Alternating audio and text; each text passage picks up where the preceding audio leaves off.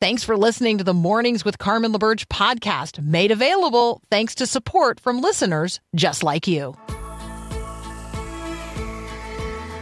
Helping you wake up, remembering this is our Father's world. This is Mornings with Carmen LaBerge on Faith Radio. If we're gonna fly, we fly like eagles, arms out wide. If we're gonna fear, we fear no evil. We will rise. By your power, we will go. By your spirit, we are bold. If we're gonna stand, we stand as giants. If we're gonna walk, we walk as lions.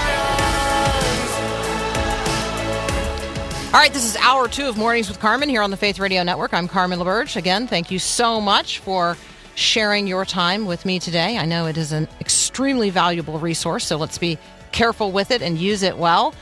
There is a lot going on in the world. The International Criminal Court, which I feel like I should note, the United States is actually not party to the ICC. So when we celebrate an action of the International Criminal Court, we should recognize that the United States, China, India, Indonesia, many other countries are actually not party to the International Criminal Court. But nonetheless, the United States is among many who are celebrating the action of the ICC, which issued an arrest warrant for Russian President Vladimir Putin on war crimes in Ukraine. Now, in an act of what I think can only be seen as defiance, Vladimir Putin made an appearance in the Russian-occupied territory of Ukraine known as Crimea, and then in the city of Mariupol. And he did that on the one-year anniversary of the slaughter of innocents there when Russian planes dropped bombs on a theater. You will remember this, that from the air you could see the word children, spray painted on the sidewalks surrounding that theater in downtown Mariupol. Thousands of women and children were sheltering there after their own homes had been destroyed by the Russian aerial assault, and yet those Russian pilots dropped bombs on that building, and it was the largest loss of life in one event to date in Ukraine. And on the anniversary of that, Vladimir Putin had the audacity to show up in Mariupol and assert Russia's claim. So yeah, that's what's going on there. Ukraine's president, Zelensky, has said that Putin's arrest warrant marks a, quote, turning point. He's holding out hope that his neighbor will be held responsible, that Vladimir Putin will be held accountable. We're going to talk about those words, responsibility and accountability, in just a moment with Ken Harrison from Promise Keepers. Zelensky said that Putin would be held responsible for every destroyed life. For every destroyed life. So let me ask you, who ultimately holds people responsible for the destruction of life? Who is the giver of life? Who is the creator of life? This note that ultimately Putin is going to be held responsible for every destroyed life is absolutely true. Maybe not true in the way Zelensky meant it. He's holding out hope that Putin will be held responsible and accountable here, now. But I guarantee you he's going to be held responsible for every life he's destroyed. And so will you, and so will I. Chinese leader Xi Jinping is making a visit to Moscow today. It's expected that he's going to be there a couple of days. It's a show of friendship. He's got the announced goal of brokering peace in the Ukraine and the Russia war on Ukraine. And while we might hope for peace, it's really difficult for me to imagine that real peace is going to emerge from these particular talks. It's going to almost certainly heavily favor Russia, China's friend. China is committed publicly to Russia. And so, hard to see how this is going to work itself out. However, I do think it's essential to recognize that China's over there seeking to do it, and we are not. And so when you talk about the way on the world stage the authority of a nation is on the relative rise or on the relative decline, where their leaders go and what their leaders accomplish when they go is a huge marker in terms of a nation's either rising or declining influence on the international stage. And if you look at the international stage today, you are going to see standing very prominent on it Xi Jinping Vladimir Putin, Volodymyr Zelensky. And yes, you're going to see the Prime Minister of Japan standing prominently on the world stage today as well. In India, creating a new alliance there. So Japan and India creating a new alliance in somewhat a response probably to the alliances now forged between China and Iran and Saudi Arabia, which was a headline we talked about last week. Do you see the rising influence of some and the waning influence of others? I think that's what I'm trying to highlight. Meanwhile, here back at home, lots of conversations about accountability and leadership and responsibility and leadership. Former President Donald Trump says he expects to be arrested tomorrow on charges stemming from an illicit relationship that he had with a porn star to whom he then paid money, known as hush money, through his attorney, Michael Cohen. It's a complicated case, and yet it all comes down to the keeping or the failure to keep marriage vows. I mean, I'm going to put it right there. I'm going to lay the whole conversation at the feet of the responsibility to be accountable to the vows we make and the vows we take. Winston Churchill noted this: the truth is incontrovertible. Malice may attack it, ignorance may deride it, but in the end, there it is. In the end, there it is. And don't start adding me with all the whataboutism. I understand the whataboutism. All have sinned and fallen short of the glory of God, but that doesn't mean that we don't hold those rightfully responsible for their behavior rightfully responsible. We're going to have a conversation about accountability and why it's lacking in our culture today. Next, with Ken Harrison from Promise Keepers.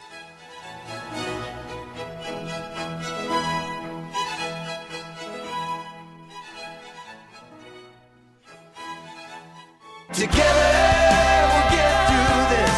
Together, no matter what it is, there's no valley too deep, no river. All right, joining us now, Ken Harrison from Promise Keepers. You can find Ken and lots of resources at promisekeepers.org. Good morning, Ken.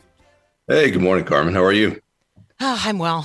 Let's talk about a really critical topic in the culture today for men. It's probably always a critical topic for all of us, and the topic is accountability. So, what is accountability, or how can I see evidence of the lack of it in the world today? Boy, I almost think of how do we find accountability in the world today? There seems to be such a lack of it.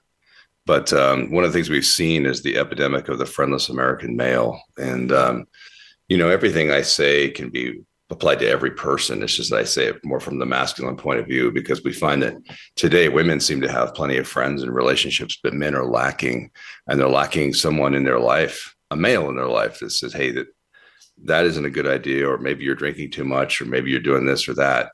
So accountability is holding each other accountable to what the Bible says. So James says, if you see your brother drifting from the truth, correct him and save him from death and a myriad of sins. Jesus says, confront your brother in his sin, and if he repents, forgive him. But the point of it is we have to have confrontation, humble, gentle confrontation to keep each other on the narrow road for Christ. I think of Jesus, turning and saying to Peter, Peter feeling like he could hold Jesus accountable, like, this is not what people want to hear, Jesus. And then Jesus turning and saying, I don't know, gently, does it sound gentle to you? Get thee behind me, Satan. Like, right, you're operating out of a worldly view or out of a mannish view, and I'm operating out of a godly and kingdom worldview. That confrontation, that ability to speak truth into the life of another person, what does it require, Ken? Because it requires more than just a relationship. Which sure does. First of all, it requires an understanding of what the truth is. If I'm going to confront somebody else, I'd better darn well know what's right in my own eyes. That means understanding what God's word says, what Scripture says. It also means having built trust. So it's not just relationship. It's not just that I know somebody or I've seen them in church for 10 years, but do I have a trust built up in them so that they say, I may not like what you said, but there's truth in it. I trust who you are. And I think we as Christians sometimes get over our skis on that one. A Coloradan talking to a Minnesotan, so over our skis. Relational capital, I think, is part of what you're talking about, right? Yes, exactly right. Yeah. Exactly right. Same thing with marriage. When we see in a marriage, what is the trust factor built up between husband and wife? How honest can we be with each other? And Also, what is our motivation? Is our motivation humility? Is it truly the restoration of somebody? Or is it what we've seen too much in the church, which is a way of lording it over somebody or making ourselves feel superior to somebody? Or is it legalism? So is it truly scriptural? Is it truly the truth? Or is it just our opinion? And it's okay to have an opinion, but never okay to say it as if it's scripture. That's taking the Lord's name in vain. All right. So establishing a relationship, a genuine friendship, a mutual understanding of and commitment to the truth, no matter what. Like, I think that's essential. You've alluded to that. Trust built up, a relational capital established over time. That's walking together over through seasons of life, over all kinds of circumstances and terrain. A willingness to confront and love. I think these are all a part of the process of accountability. So we're going to continue our conversation here in just a moment with Ken Harrison from Promise Keepers. You can find Ken and resources at promisekeepers.org. When you think about accountability, who is in a position to hold you accountable today? From whom would you receive that kind of truth-filled, confrontive, iron sharpens iron kind of confrontation? I don't have a better word for it. And what does it look like to have accountability to fidelity in marriage, or accountability to raising the children conceived, in the act of sex, or accountability to the care that God has entrusted to you, or accountability to God himself? Like, what does that look like? We're going to continue this conversation in just a moment. You're listening to Mornings with Carmen. I'm Carmen LaBerge. This is Faith Radio. Thanks for listening to the podcast of Mornings with Carmen. As you know, this is a rebroadcast of the live radio show carried on the Faith Radio Network. There's a lot going on at Faith Radio. Tons of free resources just waiting for you and for you to share with others at myfaithradio.com. How does that all happen? Well, it happens through listener support. So Faith Radio, Mornings with Carmen, all available because of listener support from listeners, well, just like you. If you're a supporter, thank you so very much. If you'd like to become a supporter today, just visit myfaithradio.com. And again, thanks for being a part of what we do every day at Mornings with Carmen.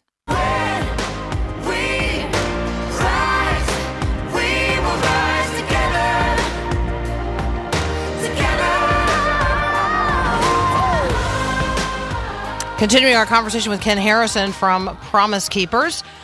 Ken, let's dig a little more deeply, because I think that the questions that we ask often lead to, and have already on the text line, lead to whataboutism. All right, so you're pointing to this person, or you're pointing to me, and you're trying to hold me accountable. But what about? Can you help us address it's an absolute reflex in the culture today to point to someone else. Boy, isn't that right? These are great questions. What are we all about? Instead of what are we about? So we're all on the narrow road to Christ. And one of the problems we have as Christians is comparing ourselves to each other, when the only template we have is to compare ourselves to the perfect Christ. And why? Why are we trying to be so good? Why obey the Sermon on the Mount and die to sales daily and pick up our cross and follow him and act in great humility? Because we'll all, Christians, be judged based on what we did with our faith once we're in heaven. So we won't be judged based on heaven or hell, because that's been settled. Our sins are forgiven. But after that, 2 Corinthians 5:10, the Lord says, what did you do with what I gave you? And so that is why we are on a mission, each brother and sister, to sharpen each other, so that we can live in the most joy and in the will that God has given us, the calling he's given us. So you see in Ephesians 2:8-9, we're saved by faith alone, by his grace. But Ephesians 2:10 says that we're saved for the purpose of good works, created in Christ Jesus, that we're prepared beforehand that we should walk in them. Each one of us has a plan that he put down at the beginning of time for us to accomplish. That's why we're holding each other accountable, so that you and I can have as many crowns in heaven as possible. And I hear lots of Christians say, I don't care about crowns, I just want to get to heaven. Really? Jesus says in Revelation 1:2-3, do whatever it takes to not let anybody steal your crowns. Paul says, I strain forward to do whatever it takes to get the crown of righteousness. If Jesus says, don't let people steal your crowns, and Paul says, my entire life is about getting crowns, I want them, and I want those who I love to have as many for themselves as possible as well. Yeah, because that's what we're going to have to offer at the feet of Jesus. Like it's, it is the gift we will, you're going to show up naked and you're going to have nothing. And so he's going to give you that which you can then return. I mean, like, right? Otherwise, I'm not going to have anything to give him other than, me, which I know he loves and adores and all of that. But, I'd like to have a crown to lay at his feet as well. I am interested in how to respond to a person who, I'm just going to use worldly Christian, Christian, sort of cultural Christian. And because the conversation that you and I are having assumes that a person is a little more integrated than many, many people who I actually encounter on a day-to-day basis.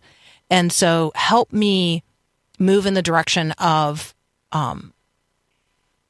this common desire. Like, I want to have when I say common, like shared between us, a common commitment to the truth and the pursuit of it, no matter where it leads.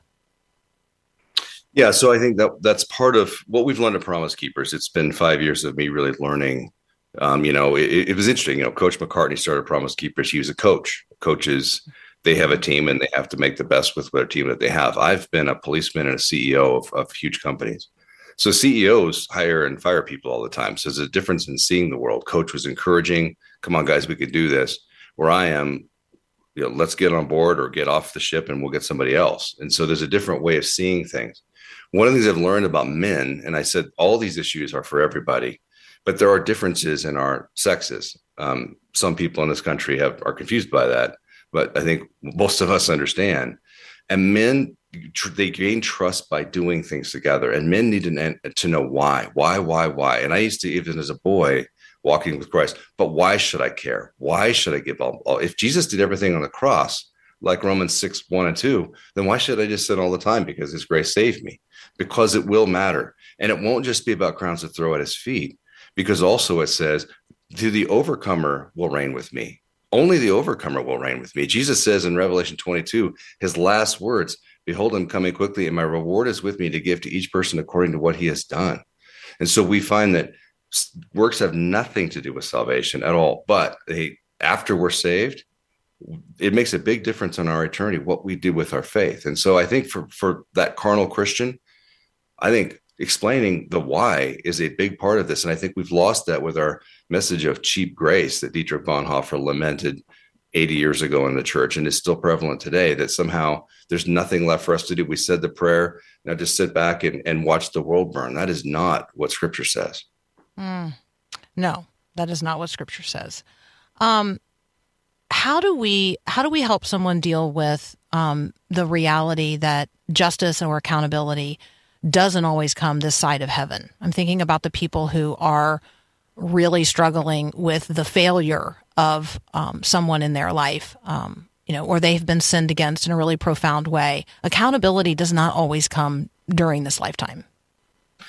But that is so profound. And, the thing that I was just saying a minute ago is a good reason why we don't judge people, because it's up to God to judge, because there will be justice and we don't understand really what's going on. We see in Romans chapter 8 where God laments, choose life, not death, choose to walk in the Spirit, not in the flesh. And Carmen, I got to preach and now I can't remember the question. Oh, it's just about, well, no, you've answered. I mean, really, that when accountability doesn't come in this lifetime and I'm suffering. It's one of those things that I saw it as a policeman all the time. You see great injustice. I was a cop in Compton and on the LAPD. So I saw horrendous, awful things. And not always did you see justice. Last week, I called a woman who lost her husband 10 years ago in a tragic diving accident. And her son committed suicide a week ago. And I had to call her. And while she just cried hysterically and asked me, why? Carmen, I don't have the answer to why. I know that we live in a fallen world, and I know that Romans 8:28 says all things work together for those who love God and are called to his purpose. She didn't need any of those platitudes at that moment. She just needed someone to listen. So there will be justice. God is in charge. He is mighty. And I think one of the greatest things we lack in our church today is a healthy fear of the Lord. That is biblical fear, not terror, but rather a respect for the greatness of God. This world, everything will be set right in his own time, not in our own time. Okay. Have you seen John Bevere's new book on that topic? John's one of my good The awe of God. All right. I mean, like literally, it's brand new. So the awe of God, you got to get it because that is absolutely what it's about. So that might be fun for the two of you. He's the master on that. We get together. We had dinner one time and talked for 5 hours, Lisa and John and Elliot, my wife and I, on the fear of the Lord. Oh, I love that. I love that. All right. Well, then you'd really enjoy it. Ken, thank you, as always, for joining us, for shepherding the hearts of men across the country, and for loving deeply. I mean, let me just say thank you for making the phone call to the woman and knowing her loss and her grief and sitting with her in it. Like, thank you. Thank you for that ministry. I really appreciate that. Well, thank you. Can I just say, if we all just keep our eyes on what can I do to build other people up, making that call to somebody who's hurting and just listen, would the church not be the most amazing thing in the world? It's broken because we're selfish and we don't fear the Lord. Amen. Amen. Will you come back and talk with us again? Absolutely. Yeah, we really appreciate it. That's Ken Harrison from Promise Keepers. You can find him and lots of resources at promisekeepers.org. You're listening to Mornings with Carmen. I'm Carmen LaBerge. This is Faith Radio.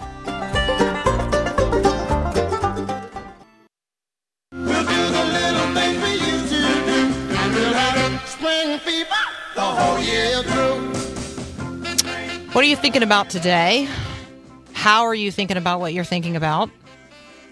I shared with you, I think it was last week, it might have been the week before, kind of all blurs together, that, you know, I've had days of late that I felt like I was wearing a lead hat, right? So maybe you're feeling anxious or depressed. Maybe you are, maybe you're living in isolation from other people and from meaningful relationships. Maybe you're having a really hard time getting out of bed. Maybe you have sort of given up on many of the things that maybe you used to do or thought you would be doing at this point of your life. I want to talk about the challenges that we all face and that some of us are acutely facing, and what it means to live into the invitation of Jesus to come to him and find rest, even rest for our souls. Jonathan Seidel is going to join us. We're going to talk about not only his book, but his workbook related to finding rest. The workbook is an invitation to go deeper into the material in the book, Finding Rest, Navigating the Valleys of Anxiety, Faith, and Life. You're listening to Mornings with Carmen. I'm Carmen LaBerge. This is Faith Radio. I will rest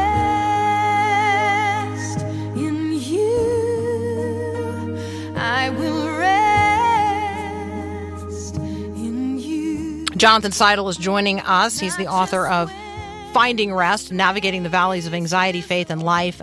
He also now has a workbook and a video series related to this, Finding Rest Guiding Workbook, an invitation to go deeper.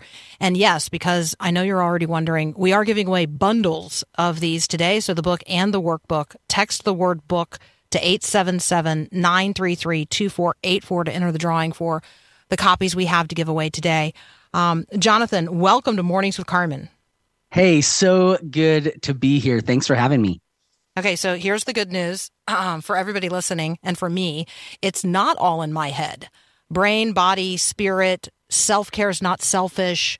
There's a lot of lies that we believe about mental health and the challenges that we face. And you give us truths that we can rely on and lean into. So just sort of maybe set up the conversation for us, especially if we have come to believe a lot of lies about anxiety and other challenges that we face in terms of our mental health. You know, so I grew up knowing something was different about me, right? I didn't quite know what it was. But back in 2014, 2015, I was officially diagnosed with anxiety and OCD. And, you know, I think when you talk about one of those lies, I grew up in the church and love Jesus. And one of the lies that I was told, and I think it's a lie that permeates, a lot of denominations, right? Is that, if you just have enough faith or more faith, if you just pray enough, if you just, repent of that sin you really didn't know you committed, then like all of this will go away. And I think what I came to find after my diagnosis and in studying the scriptures and talking to counselors and therapists and pastors is that that is one of the biggest lies we believe. And I think it leads us to a lot of shame. And, it leads us to a lot of hiding because we don't want to be that Christian that's like, well, I guess I'm just not a good enough Christian, right? And the truth is that, listen, we've all been given thorns in our life, or allowed to have certain thorns, and we have to have what I call a proper theology of suffering, and that's really at the core of the book and the workbook. Yeah, and it leads off with this essential starting point of being honest. Like, if I'm ever going to have real rest for my soul, I'm going to have to be really honest. Talk about the importance of honesty, telling your story, telling my story. Like, how important is that to this process? It is so important. I think what I have come to realize is there is power when we name things, right? I think so many times we like to stick our head in the sand. I had a niece come over a couple of years ago, and I was helping her change her oil, and the check engine light was on. And I said, "How long has this check engine light been on?" And she's like, I don't know, a while. I just thought it would go away, And I think sometimes we go through life like that, right? Our check engine lights are on, and we're just, that's going to go away. And I found the most power when I actually named what was going on inside of me, right? When before I said I grew up and something was different. And when I got my diagnosis, before that, it was like the lights were off and I was kind of punching in the dark and didn't know what I was going for. And then when I got the diagnosis, the lights came on and I knew exactly what I was facing. And it's such a biblical idea, right? If you look back in Genesis, what was the job given to Adam was to name the animals, and by naming it kind of showed the hierarchy in creation, right? That he had dominion over the animals. And so when we name what's going on, when we're honest about what's going on with us, we then gain power over it. I have so many things I want to talk with you about, but let's do this. What's the most important book in the Bible? And then what's your favorite hymn of all time? I tell you what, the most important book of the Bible is the book of Job, right? I talked about that idea growing up that, if I just had enough faith or more faith, if I just prayed enough, and you look at the book of Job, and that couldn't be further from the truth, right? And what Job shows us is that the Lord allows us to go through struggles to refine us and to redefine us, right? And so Job, if you look in that intro of the book of Job, I think a lot of people miss this, but we think about the story and we're like, well, the devil goes to God and asks God if he can, do all these bad things to Job as long as he doesn't kill him.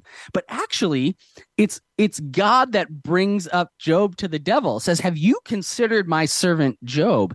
Even just that little turn of phrase, that little idea should rock our worlds. That God sometimes will allow us to go through things that he knows are for our good and his glory. And that brings me to my favorite hymn, which is "It Is Well With My Soul." And the story of that hymn is just so incredible. The writer loses his family in a tragic accident at sea, and he's crossing over the waters as he's seen where they died, and he looks down into the deep abyss. And I think you and I, as we struggle with anxiety and OCD and depression, we look down into that abyss, and he says, "It is well with my soul," right? And so sometimes there are days, Carmen, where I'm just listening to that on repeat, right? Like you said in the introduction, some days you just can't get out of bed. And I tell people, listen, this is an ongoing struggle for me, right? I still struggle with this. I wish I didn't. I pray that I don't. And yet the Lord has said, nope, you still need to go through this. So that idea of looking down to the abyss and saying, "It is well with my soul," I think we could all use more of. We're talking with Jonathan Seidel. The book is Finding Rest, Navigating the Valleys of Anxiety, Faith, and Life. The workbook is Finding Rest, Guiding Workbook, an invitation to go deeper. We're giving away bundles today, which means a copy of the book and the workbook. Text the word book to 877-933-2484 to enter that drawing. Jonathan, that reminded me, like, it's through the valley of the shadow of death. It's still the valley of the shadow of death, but it's through it that it's essential. And I'm not there alone. He carries me when necessary. I just think that there are so many ways that God ministers to us in the midst of what we're enduring. And I think we tend to forget that. We imagine that, we're all alone in it and God doesn't care. He doesn't see us. He's forsaken us. He loves, why are other people, seemingly having such a good time? And I'm struggling so much and it's so hard. That's just the wrong measure of what's happening. And yet it's human. And so what I would say absolutely. to people is, you look at the Psalms, how many of the Psalms are that, Carmen, right? Where David is like, why do my enemies prosper? Why do the evil get all the good things, right? And so what I encourage people is, it's okay to bring those concerns to God, right? And what I tell them is, by bringing them to God, you're inherently recognizing the fact that he's the one that can answer them, right? And those are called laments. And Jesus, he lamented on the cross. He said, my God, why have you forsaken me? Which was actually a lament of David in the Psalms, right? And so I encourage people, listen, it's okay. I tell people there is a difference between asking God questions and questioning God. Bring your questions, bring your concerns. They are healthy. They are right. They are okay. Yeah, God can handle all of that, right? I want you to take us into some of the 14 truths, because again, it unmasks so many of the lies that we're challenged with. But also, I want to direct people to the website, findrestnow.com. findrestnow.com. It's actually going to take you through to Jonathan's website, but then you don't have to really know how to spell his last name. So there you go. Find Rest Now. I have the same problem. Findrestnow.com. We're going to continue our conversation with Jonathan Seidel in just a moment. If you're struggling with mental health challenges, anxiety, fear, OCD, loneliness, depression, if you just want rest for your soul, just looking for some rest for your soul, this is the book and the workbook. You can text the word book to 877-933-2484. We're going to continue our conversation in just a moment. You're listening to Mornings with Carmen. Thanks for listening to the podcast of Mornings with Carmen. As you know, this is a rebroadcast of the live radio show featured on the Faith Radio Network. There is a lot going on at Faith Radio, tons of free resources just waiting for you and for you to share at myfaithradio.com. My guess is you spend a fair amount of time on social media. So where do you spend your time? Facebook, Instagram, Twitter, YouTube? Well, have you followed or liked Faith Radio on those platforms? I would invite you to do so. I'm there as well. If you want to check out my personal pages, you could connect with me individually. We would love to have you use the resources that we have produced and are creating and posting on social media for you to share with others. We got all kinds of stuff from graphics to, Bible verses. I don't know. There's all kinds of stuff. Go check it out on your social media. Connect with us on Faith Radio's social media. And, let's get the word out to others. All right. Back to the show. Again, thanks for listening. Love connecting with you at myfaithradio.com. I will rest in you. I will rest in you. I will rest in you. Jonathan Seidel is with us, among other things. He's the author of Finding Rest and the study guide related to it. There's also videos for each chapter of the workbook, and we're giving away bundles today. So text the word book to 877-933-2484 to enter the drawing for those. Jonathan, let's talk about a few of the 14 truths, and then I don't want to let you get away before we talk about what if this is not what I'm going through, but it's something that my mom or my dad, my sister or my brother or my friend, let's be sure we talk to the person who is suffering because a person they love is suffering. Yeah, it's a great. But let's actually. I'd love to tackle that one right away because it is so near and dear to my heart. I remember I had basically written this book during COVID, And at the end of the spring, my wife and I were walking around the block, because what else did you do but walk around the block during COVID? And so she had read an early manuscript, and I turned to her and I said, "Is there anything missing?" And she goes, "Tell them to get counseling." And I said, "Well, great. I talk about, people getting counseling." She goes, No. Loved ones. And it was kind of like this light bulb went on. And I had a chapter in the book, in the workbook, for loved ones, but I made it even more robust, because I think so many times we, as the mental health sufferer, we're fighting to be heard, right? We want more recognition in the church and in the public square. And yet I think just as much as we want to be heard, our friends and loved ones deserve to be heard. And so in my personal story, it wasn't until my wife was broken down in front of me, crying after just an endless thought cycle over something so small and tiny, that I realized, okay, this is what I thought was normal for my life is not normal for her. And so it was that moment that was the impetus. And so in the book and the workbook, there is just a whole chapter dedicated to, what do you say? What do you not say? How do you help someone? What do you need to do for yourself? And it's actually become one of the most popular chapters, and I get the most emails about, because it's not just the anxiety sufferers that can now relate. They're like, "Listen, thank you. The light bulb has gone off for me. I know exactly now how to love my loved one with this." So it's become such a great chapter and a tool for people of all stripes. Yeah, so good. Talk with us about a few of the 14 truths. First of all, I just have to highlight that at the beginning of this chapter, you acknowledge that God will take no more bull from my house. Well, listen, I'm telling you this. I realize that's not the point that you're making there, but any time that scripture reference is listed up, I'm like, oh my goodness, I totally remember conversations like in middle school about what's your favorite verse? Oh, my favorite verse is God will take no more bull from your house. There you go.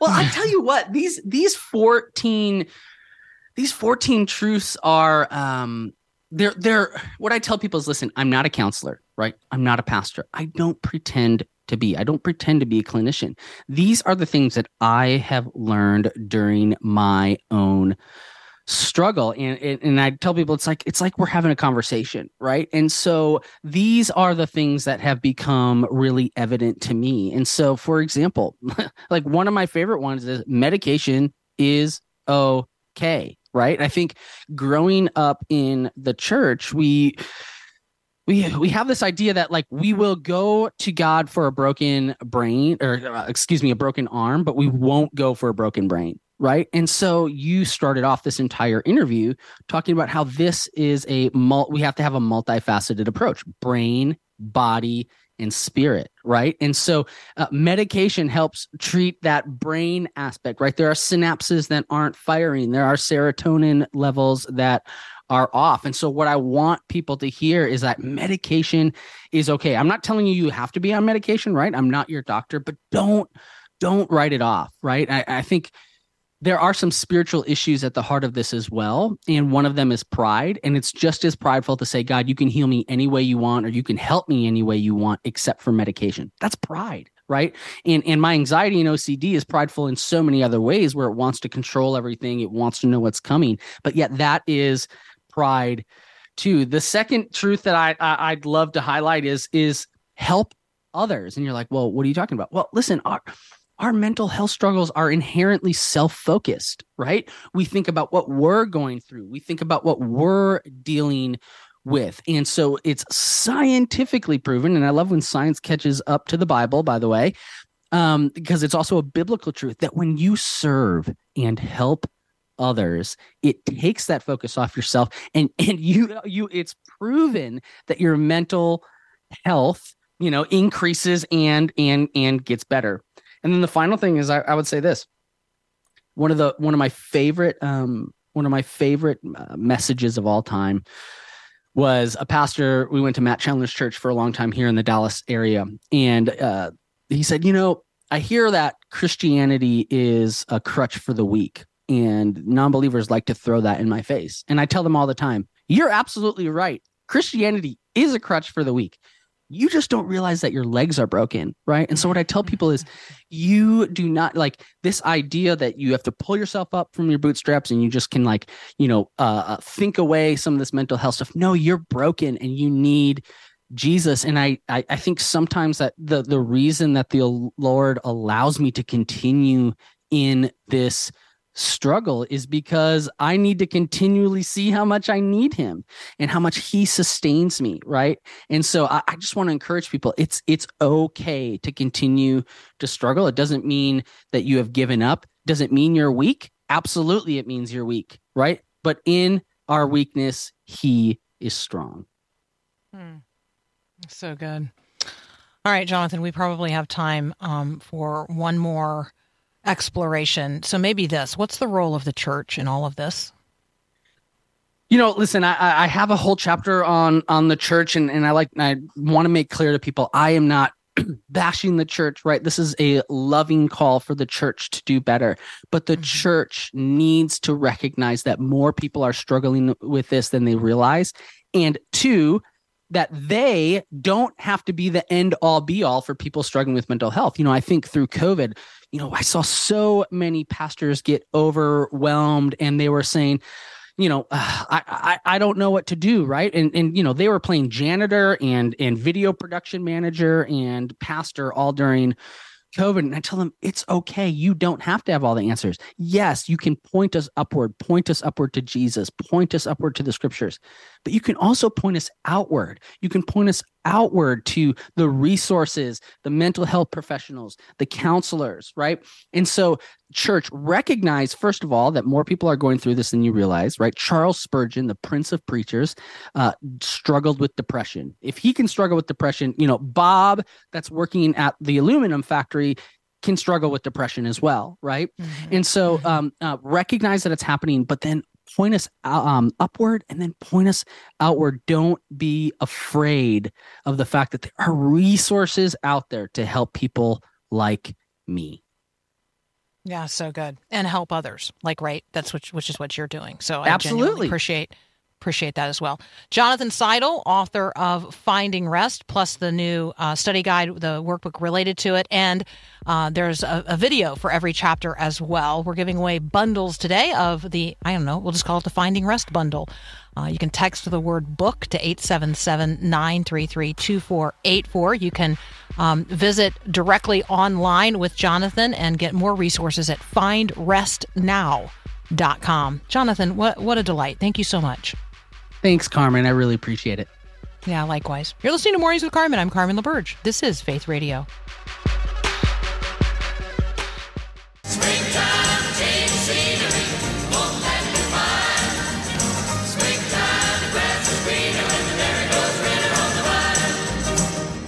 All right, so some time ago when we were talking about the Jesus Revolution movie, some of you texted in, you were talking about the experiences that you had back in 1972 and 73 related to it. And I encouraged one listener to just go ahead and reconnect with that person from school who you got on that bus with from Minnesota and went down there to Dallas, and you guys had this life-transforming experience, but since then you'd lost touch. Well, guess what?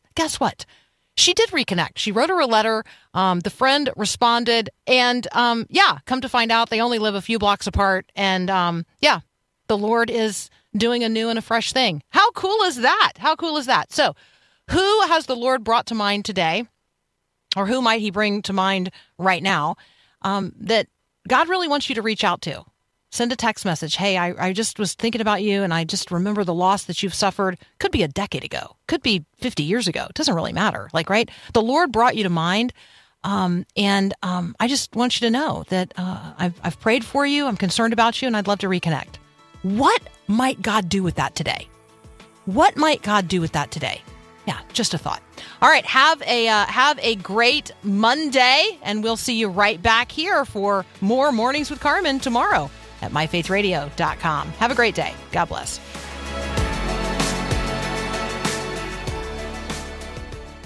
Thanks for listening to Mornings with Carmen LaBerge. Podcasts like this are available because of your support.